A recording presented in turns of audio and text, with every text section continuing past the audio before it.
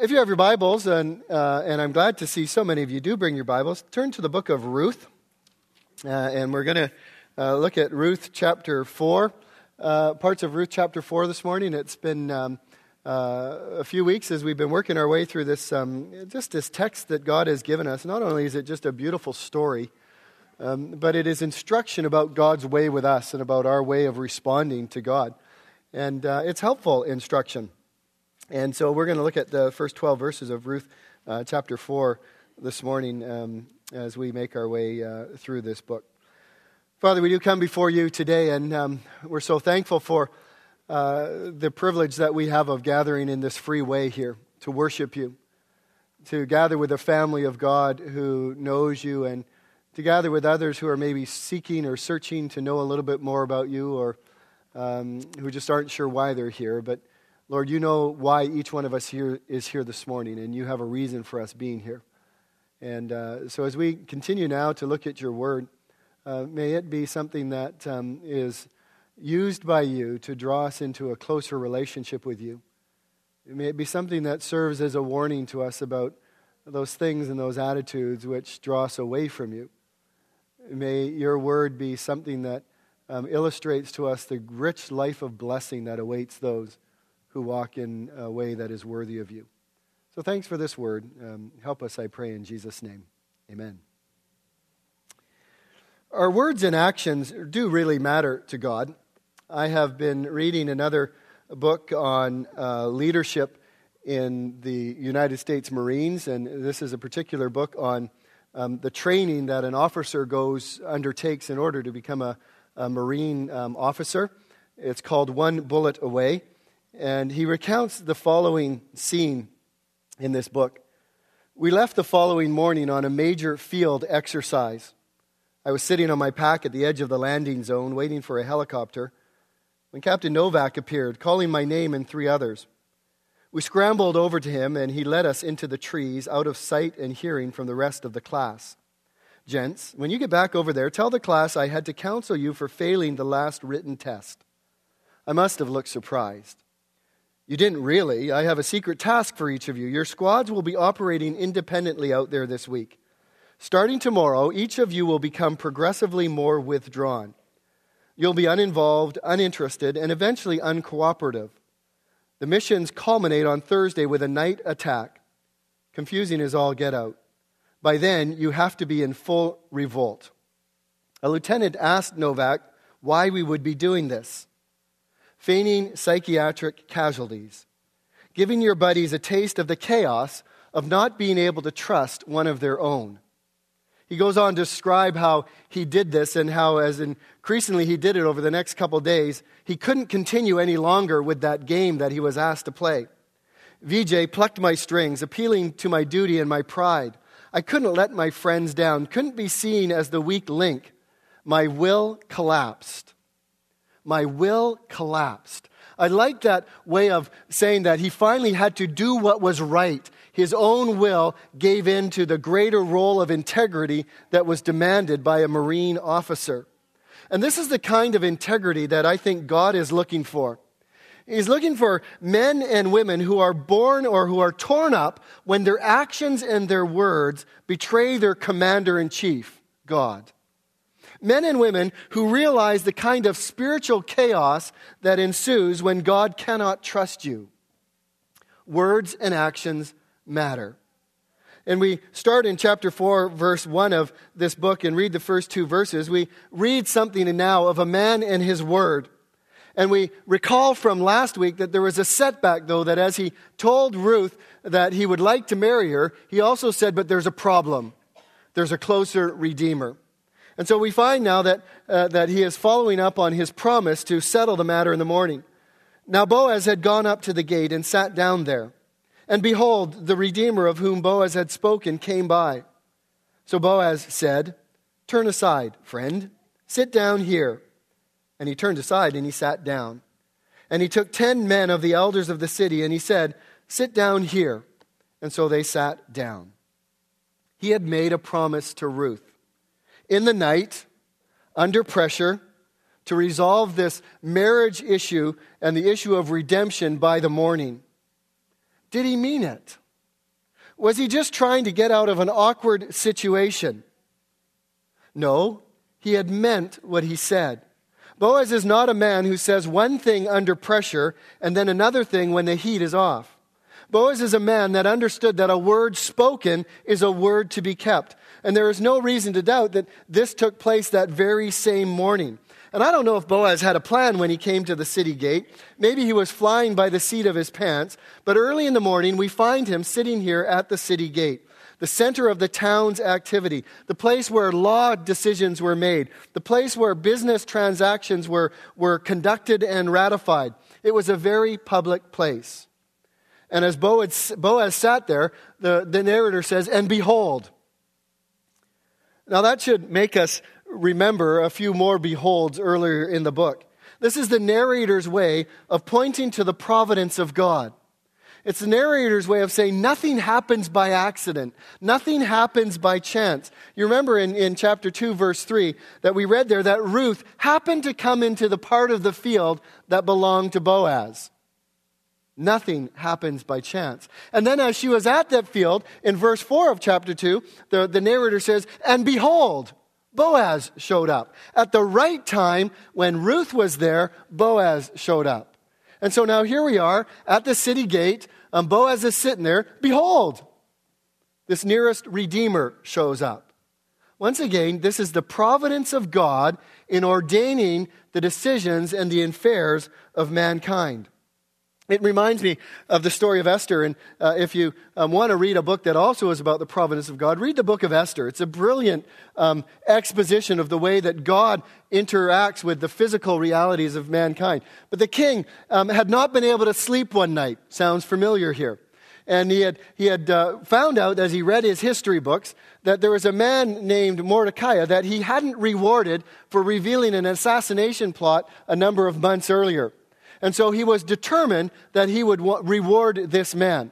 And so as he got up early in the morning and he's sitting in his throne room, he says to his assistant there, "Who's in the king's courtroom right now?" And we read that this man named Naaman had just entered into the courtroom. And Naaman was coming in to ask the king if he could kill Mordecai. And the king, as Naaman comes in, before Naaman could say a thing, the king says to him, "What do you think the king could do for a man he wants to honor?" And Naaman thought, well, I'm the only man that the king wants to honor. I'm his second in command. And so he makes this elaborate presentation of what the king would do to the man he wants to honor. And you remember what the king says to him? "Go and do that for Mordecai." Nothing happens by accident. Nothing happens by chance. This wasn't a coincidence that, behold, the Redeemer came by. This was the hand of God enabling this decision to be resolved. We don't know what this man was called. If you read various translations, I read from the ESV, some of you might have the NIV, they have the rendering friend. It's not really the best rendering of the word. Some suggestions include, well, such a one, or hey you. The best translation that I think makes sense, and I found it in a commentator, is so-and-so. So-and-so, come sit over here. It's used when the proper name cannot or should not be used. In other words, it's an attempt to protect the identity of the person, but you know who it is. So you might say, well, I had coffee with so-and-so yesterday. Well, you all know who you had coffee with. You're just not telling other people who it was you had coffee with. So why did he not use his name? Why does the narrator not tell us who this so-and-so is? Well, I think in part it's to protect him from embarrassment. Because as we go down in the story, we'll realize that this man didn't make ethical or wise decisions. Just in the same way that the rich young ruler isn't identified in the New Testament. As he walked away from God, all we know, he was a man that had lots of money, and he walked away from God. I think it's also, though he's not named, so that this contrast between Boaz and him can be more and more brought to the forefront of the story. And finally, I think he's not named because he's really irrelevant to the central theme of the story. And so the narrator doesn't want to distract us by giving us another name. And so I like the phrase Mr. So-and-so. And that's what I'll call him through the rest of our morning. So Boaz then had called Mr. So-and-so to sit down beside him, and he had gathered 10 more elders from around the city to gather and sit together at the city gate. These would be witnesses. These would add legal weight to any transaction or deal that was made. This nearer redeemer, Mr. So-and-so, would test the trustworthiness of Boaz. And we will find that Boaz passed the test. So a couple things that I just reflected on and wrote in the side of my notes as I thought about Boaz is, first, be a person of your word. Our word matters. If you say that you'll do something, do it. If you say that you'll be somewhere, be there. What happened to the days when a man's word was his bond? Let your yes be yes and your no, no. Be a person of your word. Boaz said he would resolve the issue in the morning. He resolved the issue in the morning. And I think, secondly, take time to do things right. Don't cut corners. You see, Boaz could have gone and met Mr. So-and-so out in his field. And he could have said, well, listen, buddy, let's just make a deal. There's this issue going on, and let's kind of just resolve it, you and I together. Or he could have gone to his house and had a cup of tea and resolved it. Or he could have just left Mr. So-and-so out and gone and got a bunch of people and said, there's this land that I want to buy, and I know that somebody else wants it, but I know he doesn't really want it, so let's just kind of make an agreement that it's my land now and I bought it rightfully. No, that would be dishonest. That would be Boaz trying to take matters into his own hands. Boaz took the time to do things right. Before God and before man, he acted with integrity. Loved ones, the issue is not the end result. The issue is integrity and trustworthiness. Leave the end result to God. Do what is right. Let God determine the conclusion. So we find that Boaz was a man of his word, and he did things right. Secondly, we see a man and his words. And we have here now a second setback. The first one was that there was another redeemer. And now we find out that Mr. So-and-so wants the land. Verse 3 and 4, he says there, then he said to the redeemer, Naomi, who has come back from the country of Moab, is selling the parcel of land that belonged to our relative Elimelech. So I thought I would tell you of it and say, buy it in the presence of those sitting here and in the presence of the elders of my people. If you will redeem it, redeem it. But if you will not, tell me that I may know, for there is no one beside you to redeem it, and I come after you. And he said, I will redeem it. Boaz starts by, and the Hebrew is very clear on the word order, the portion of the field belonging to our brother Elimelech, Naomi, who returned from the field of Moab, is selling. The emphasis in the text here is on the land. It's on this parcel of land that Naomi is selling. So the word order places the emphasis on the land. Land is the issue. And there is no need to think here that Boaz is being sneaky or manipulative. There are two issues that need to be resolved at the gate that morning. And Boaz is just dealing with them one at a time. The first issue is an issue of land. And so Boaz is saying, Mr. So-and-so, we need to get this land back into the family. That's the role of a redeemer. Land in Israel was never sold indefinitely. God had made a provision, another provision, a gracious provision, that should anyone, through whatever circumstance, have to give up their land, at the very latest, in the year of Jubilee, that land would revert back to its original owner. It was a provision that ensured that no family in Israel would ever become landless. They would also always have a piece of their inheritance. Leviticus 25 following says, if your brother becomes poor and sells part of his property, then his nearest redeemer shall come and redeem what his brother has sold. And if a man has no one to redeem it, and then himself becomes prosperous and finds sufficient means to redeem it, let him calculate the years since he sold it and pay back the balance to the man to whom he sold it, and then return his property.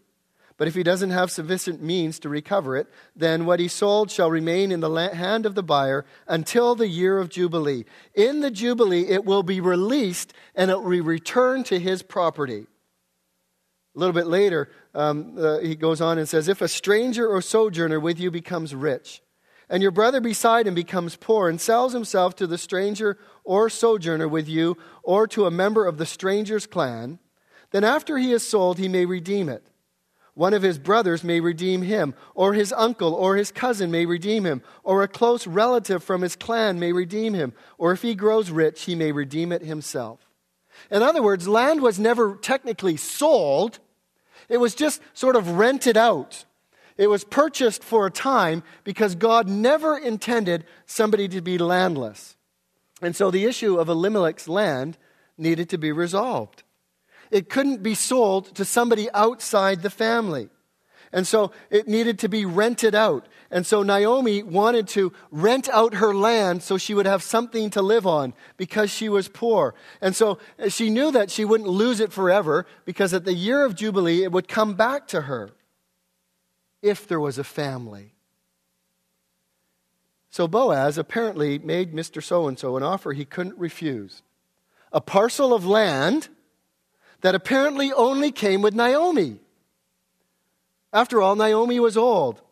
Even if she married, there was no chance that she would have children. There would never be any male heirs. This would be his land forever. A shrewd businessman would be delighted with such an offer. I will redeem it, he says. Thud. I wonder if Naomi had made her way to the city gate that morning, knowing that Boaz had committed to resolve the issue in the night. The text tells us that there were many witnesses there. Only hours before, the heart of her daughter-in-law had been broken when Boaz said, there is a closer redeemer. Now her heart must have sunk also when she heard the words of Mr. So-and-so, I will redeem it. So much for hope. I wonder if she thought, this is what you get for being honest? I wonder if she thought, is honesty really the best policy now? I wonder if she thought in her head, why tell the truth when nothing good comes from it? I remember as a young pastor, 20 years ago, I was young then.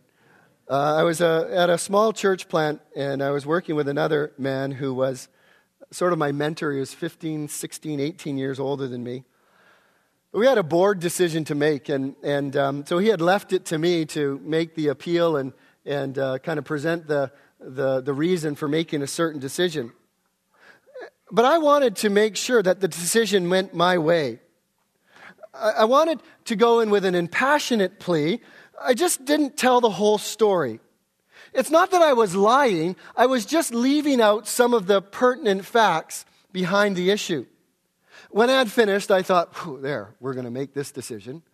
And my co-pastor, my mentor, piped up and he says, I just want to give you some of the details that Paul just forgot. He said it in a nice way, but I was furious with him. Discussion followed and a decision was made. And it wasn't the decision that I had hoped would be made. The next day, my friend and mentor could tell I was pretty ticked in the office. And his words were along these lines to me, and I've never forgotten them. He says, Paul, you need to tell the whole truth. You need to tell the whole truth so the best decision can be made. You don't want to manipulate the decision. You want the best decision made, and that is why there is a plurality of leaders in this church. And I've tried to do that ever since. You see, influence does carry some weight, but influence without truth is manipulation. And Boaz had great influence. He was a man of recognition, but he didn't use his influence to cover up the truth. What matters is not that we get our way, but that we find God's way. And Boaz was this man who wanted God's way, not his way. And so at the city gate, his words and actions were pleasing to God, even though it looked like things were not going to go his way. We also see, though, more of this man and his words. We read there in verse 5, that then Boaz said, the day you buy the field from the hand of Naomi, you also acquire Ruth, the Moabite, the widow of the dead, in order to perpetuate the name of the dead in his inheritance. Then the Redeemer said, I cannot redeem it for myself, lest I impair my own inheritance. Take my right of redemption yourself, for I cannot redeem it. Mr. So-and-so, there's one more issue. It's not just about the land. It's about a dead man's name. It's about the name of Mahlon. The name of Mahlon has to be preserved. And there's a spirit that's behind a law that God has given so that God has provided that a man's name would always be preserved. Ruth the Moabite is part of the deal. Now you wonder at this point if Naomi's heart must have not just sung that Ruth had decided to come with her and persisted to come with her. Not only did the land need to be redeemed, you see, but the name of Mahlon needed to be continued. And this is the issue of levirate marriage. And levirate marriage is not just a biblical and a Hebrew practice. It's still a practice that even goes on today. In levirate marriage, the principle behind it is to preserve the name of a family. And in levirate marriage, the brother of a deceased man is obligated to marry his brother's widow. And the widow is obligated to marry her deceased husband's brother. And there are only 3 places in Scripture where this is referred to. One is in Genesis chapter 38, which is a very difficult passage of Scripture to make sense of.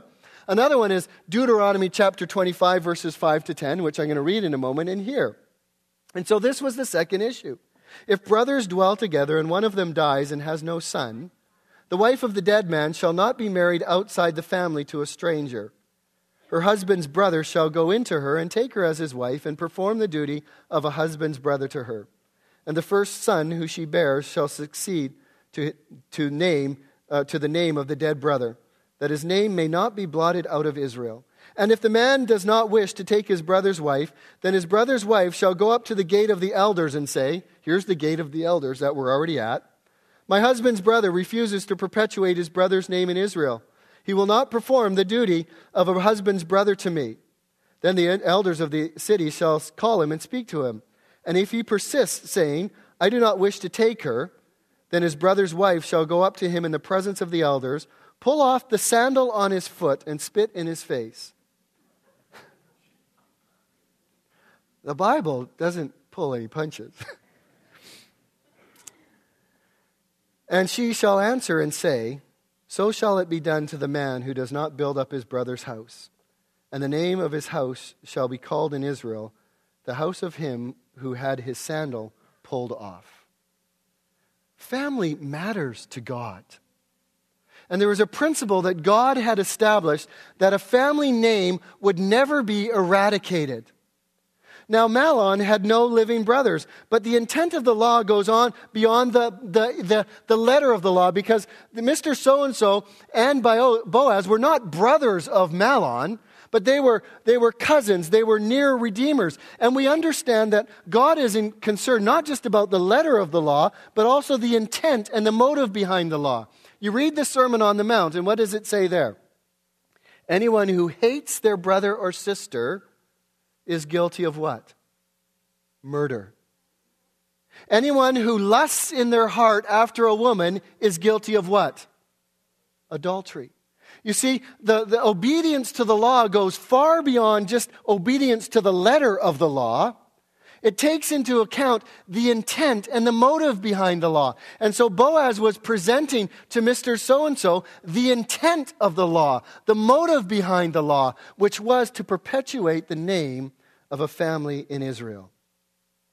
He thinks to himself and he says, I'm not going to have anything to show for my years of hard work on this land. I'm going to cultivate it, but I'm not going to eventually own it.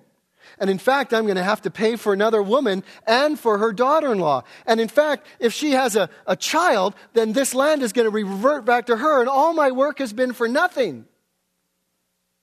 He thinks the cost is too high. He is not motivated by hesed or by kindness.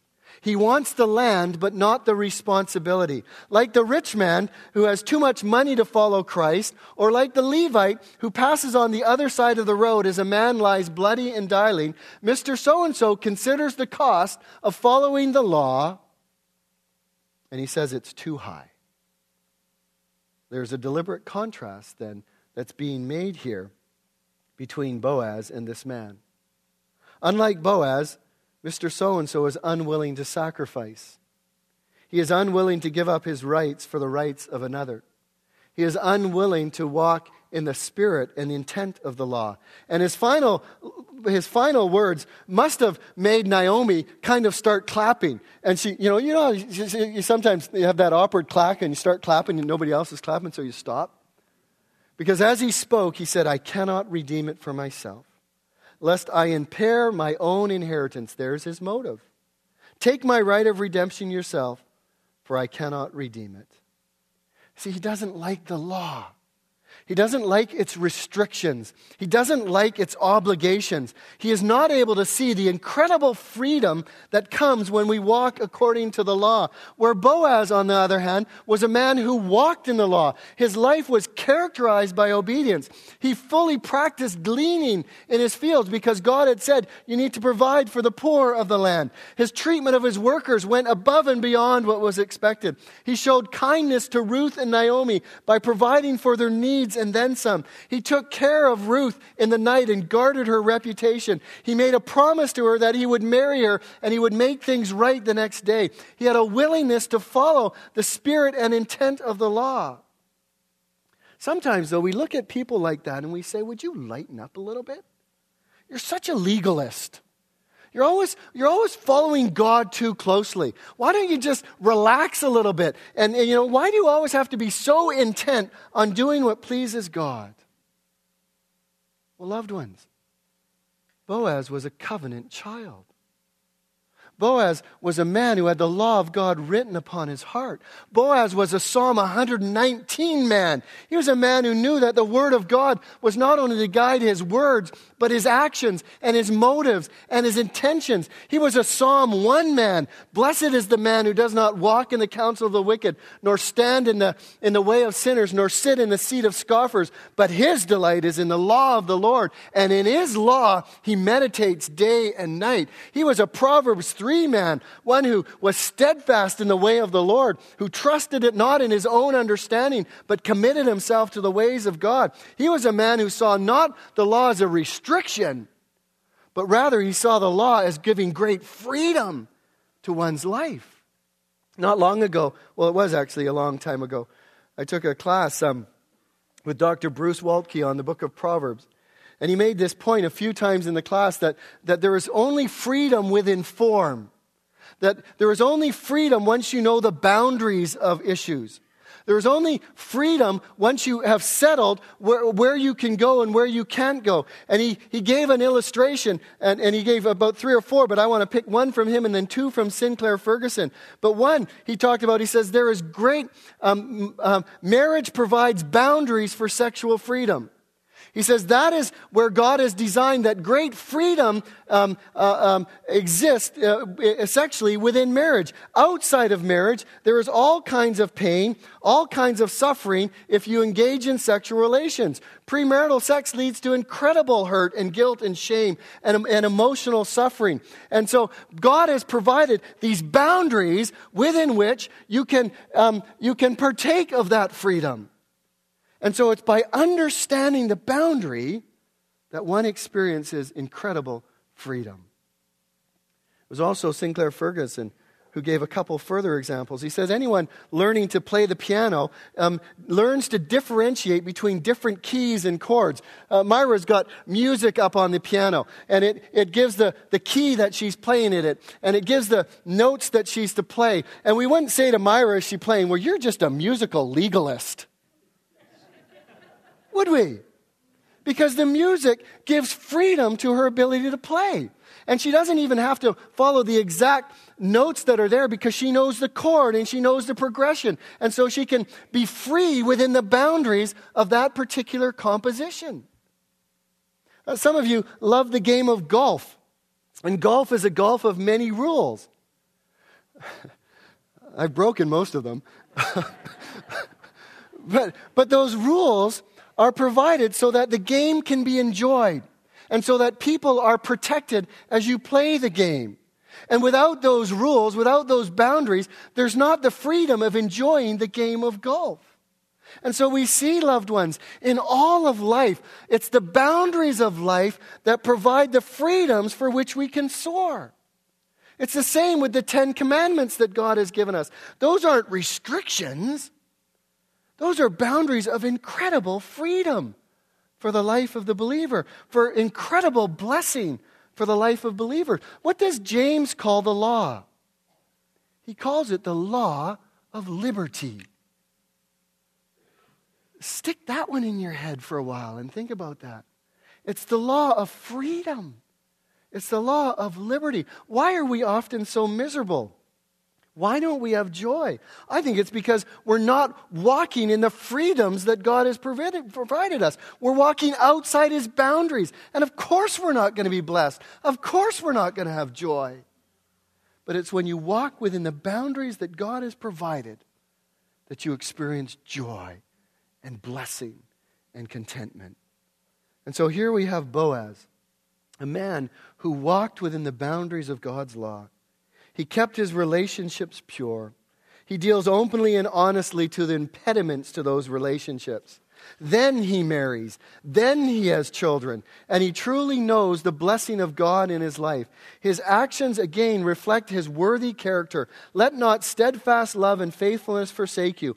Bind them around your neck. Write them on the tablet of your heart. So you will find favor and good success in the sight of God and man. Trust in the Lord with all your heart. Don't lean on your own understanding. In all your ways acknowledge Him, and He will make your paths straight. Now, this was the custom in former times, verse 7, in Israel concerning redeeming and exchanging. To confirm a transaction, the one drew off his sandal and gave it to the other, and this was a manner of attesting it in Israel. So when the Redeemer said to Boaz, "Buy it for yourself," he drew off his sandal. In the middle of the story, we have this little historical interruption. Because even apparently to those when this book was first written, that custom was so far removed from the actual practice of the day that he needed just to remind them of what was behind this sandal ceremony. And it was important, though, in the situation here, because they didn't write down things. They didn't have paper and make the kind of documents that we do so easily. And so after the deal was transacted, you needed a way to provide evidence for the deal. And so the way you got evidence was you took the guy's sandal. So that if 6 years down the road, Mr. So-and-so had come to Boaz and said, "Boaz, I want to buy that piece of land." And Boaz could run home, dig up in his closet, and find the guy's sandal and say, I got your sandal. It was a way of confirming a legitimate business transaction that had been made. As an aside, some Christians sometimes struggle about legal positions and law courts and whether or not we need to do things legally in the court. I think there's great encouragement in Scripture to be men and women of the law. By that I mean to use legal proceedings. We do have some warnings. I mean, 1 Corinthians chapter 6, there it's not saying don't have a legal agreement. It's just saying if you're two Christians and you have a legal agreement and you can't resolve it, don't go before an unsecular court or an ungodly court. Resolve it with Christians. It's not saying anything about having legal things. It's just saying don't resolve them before non-Christians. And then in Matthew chapter 5, we have another case. And Matthew chapter 5 says nothing wrong against having a legal transaction. It just says that if that transaction is being questioned and you're being accused about it, don't go to court. Settle it before you get to court because you don't know how the court will eventually resolve it. So the Bible just gives warnings and guidelines to us. It doesn't say don't have legal agreements where you cross the T's and dot the I's. In fact, I think it's important to do your business publicly. I think it's important to have documents that confirm decisions that are made. I think it's important to have witnesses to those documents. But we need to use them in the right way. A man and his witnesses. Then Boaz said to the elders and all the people, "You are witnesses this day that I have bought the land from Naomi, all that belonged to Elimelech, and all that belonged to Chilion and Mahlon. Also Ruth the Moabite, the widow of Mahlon, I have bought to be my wife, to perpetuate the name of the dead in his inheritance, that the name of the dead may not be cut off from among his brothers and from the gate of his native place. You are witnesses this day."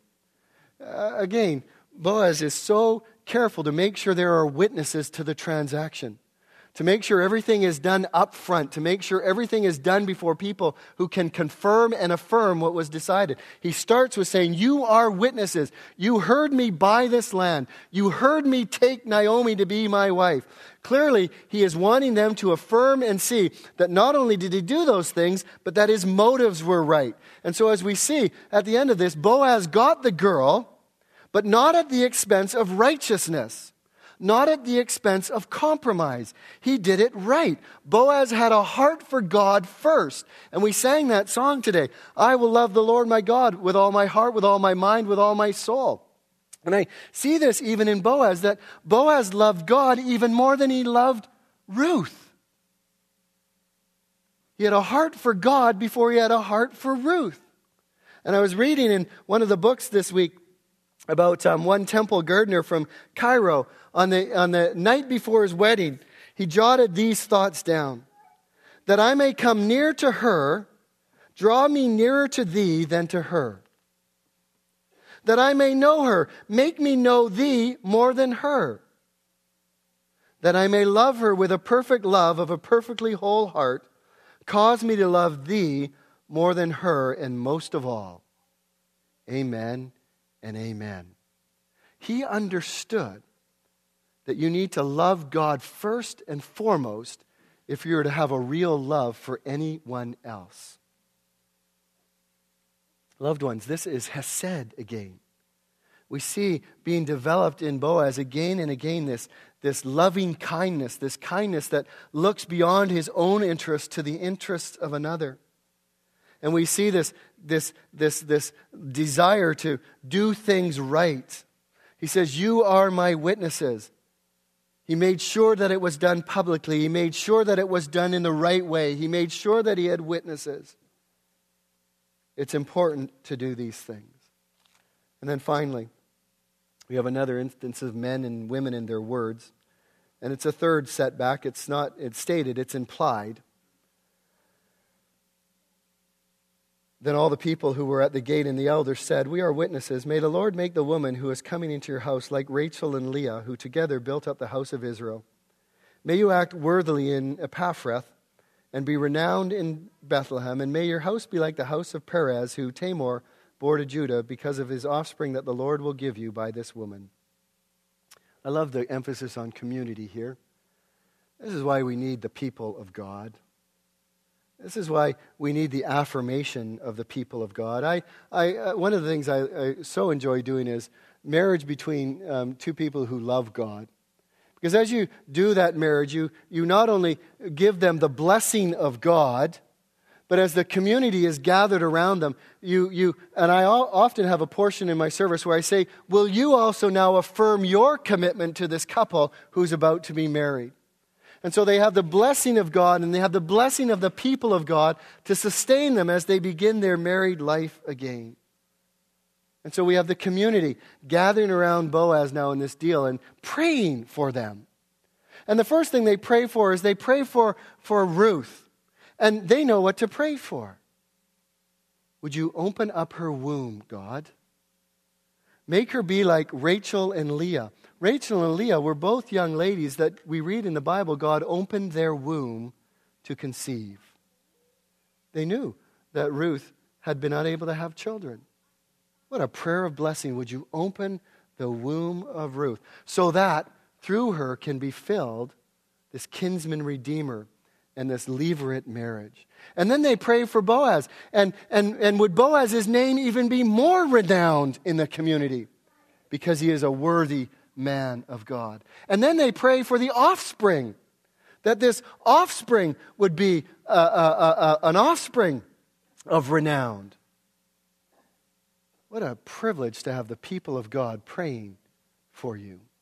And we find woven throughout this book, and it's an interesting thing, that everywhere in this book, chapter 1, chapter 2, chapter 3, chapter 4, we see people praying. And what it reminds me, as I was thinking of this, is we are to be people who pray at all times. Like, it's not just the couple minutes in the morning before we start the day or the couple minutes at the end of the day. We pray when we're talking with people. We pray when we're meeting with our workmates. We pray when we're talking with somebody in the night. We pray when we're sending people off in the day. Prayer is to be part of our life. We are to pray at all times.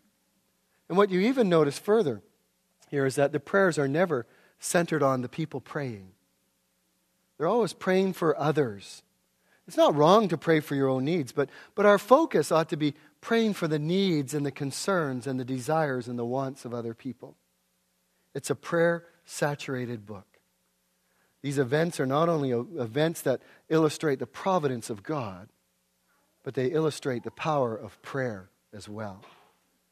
And as we come to an end then, I've been praying for many of you this last couple weeks as I've been reflecting on this. Some of you I know by name, some of you I just know by the fact that you'll be here this morning. And I want to draw us back to Mr. So-and-so as we wrap this up this morning. Because he was a man that was unable to trust God. He disappeared off the scene. You see, he was unwilling to pay the cost of obedience. He was unwilling to experience the freedom that comes from walking in God's ways. Some of you are holding back today. Some of you are holding back from giving God your full trust. Some of you are looking at decisions and you're saying, no, that won't benefit me. I can't do what God wants me to do because it doesn't suit my purposes right now. You're still only prepared to follow God so far, and then that's it. The book is about leaving everything and trusting God completely. We see Ruth, who left everything and trusted God completely, and God blessed her richly. We see Boaz, who was willing to give up everything and trusted God completely, and God blessed him richly. Ruth and Boaz entered into the fullness of the blessing of God because they were willing to trust God with everything. And so my encouragement to you this morning is, if you are here, you're holding back, you're unwilling to trust God, you don't want to walk in His ways, let go today. Put your full weight behind your confidence and trust in God. Know that God's ways are good. Know that God's ways are right. Know that there is incredible freedom that comes from being a man or a woman of God.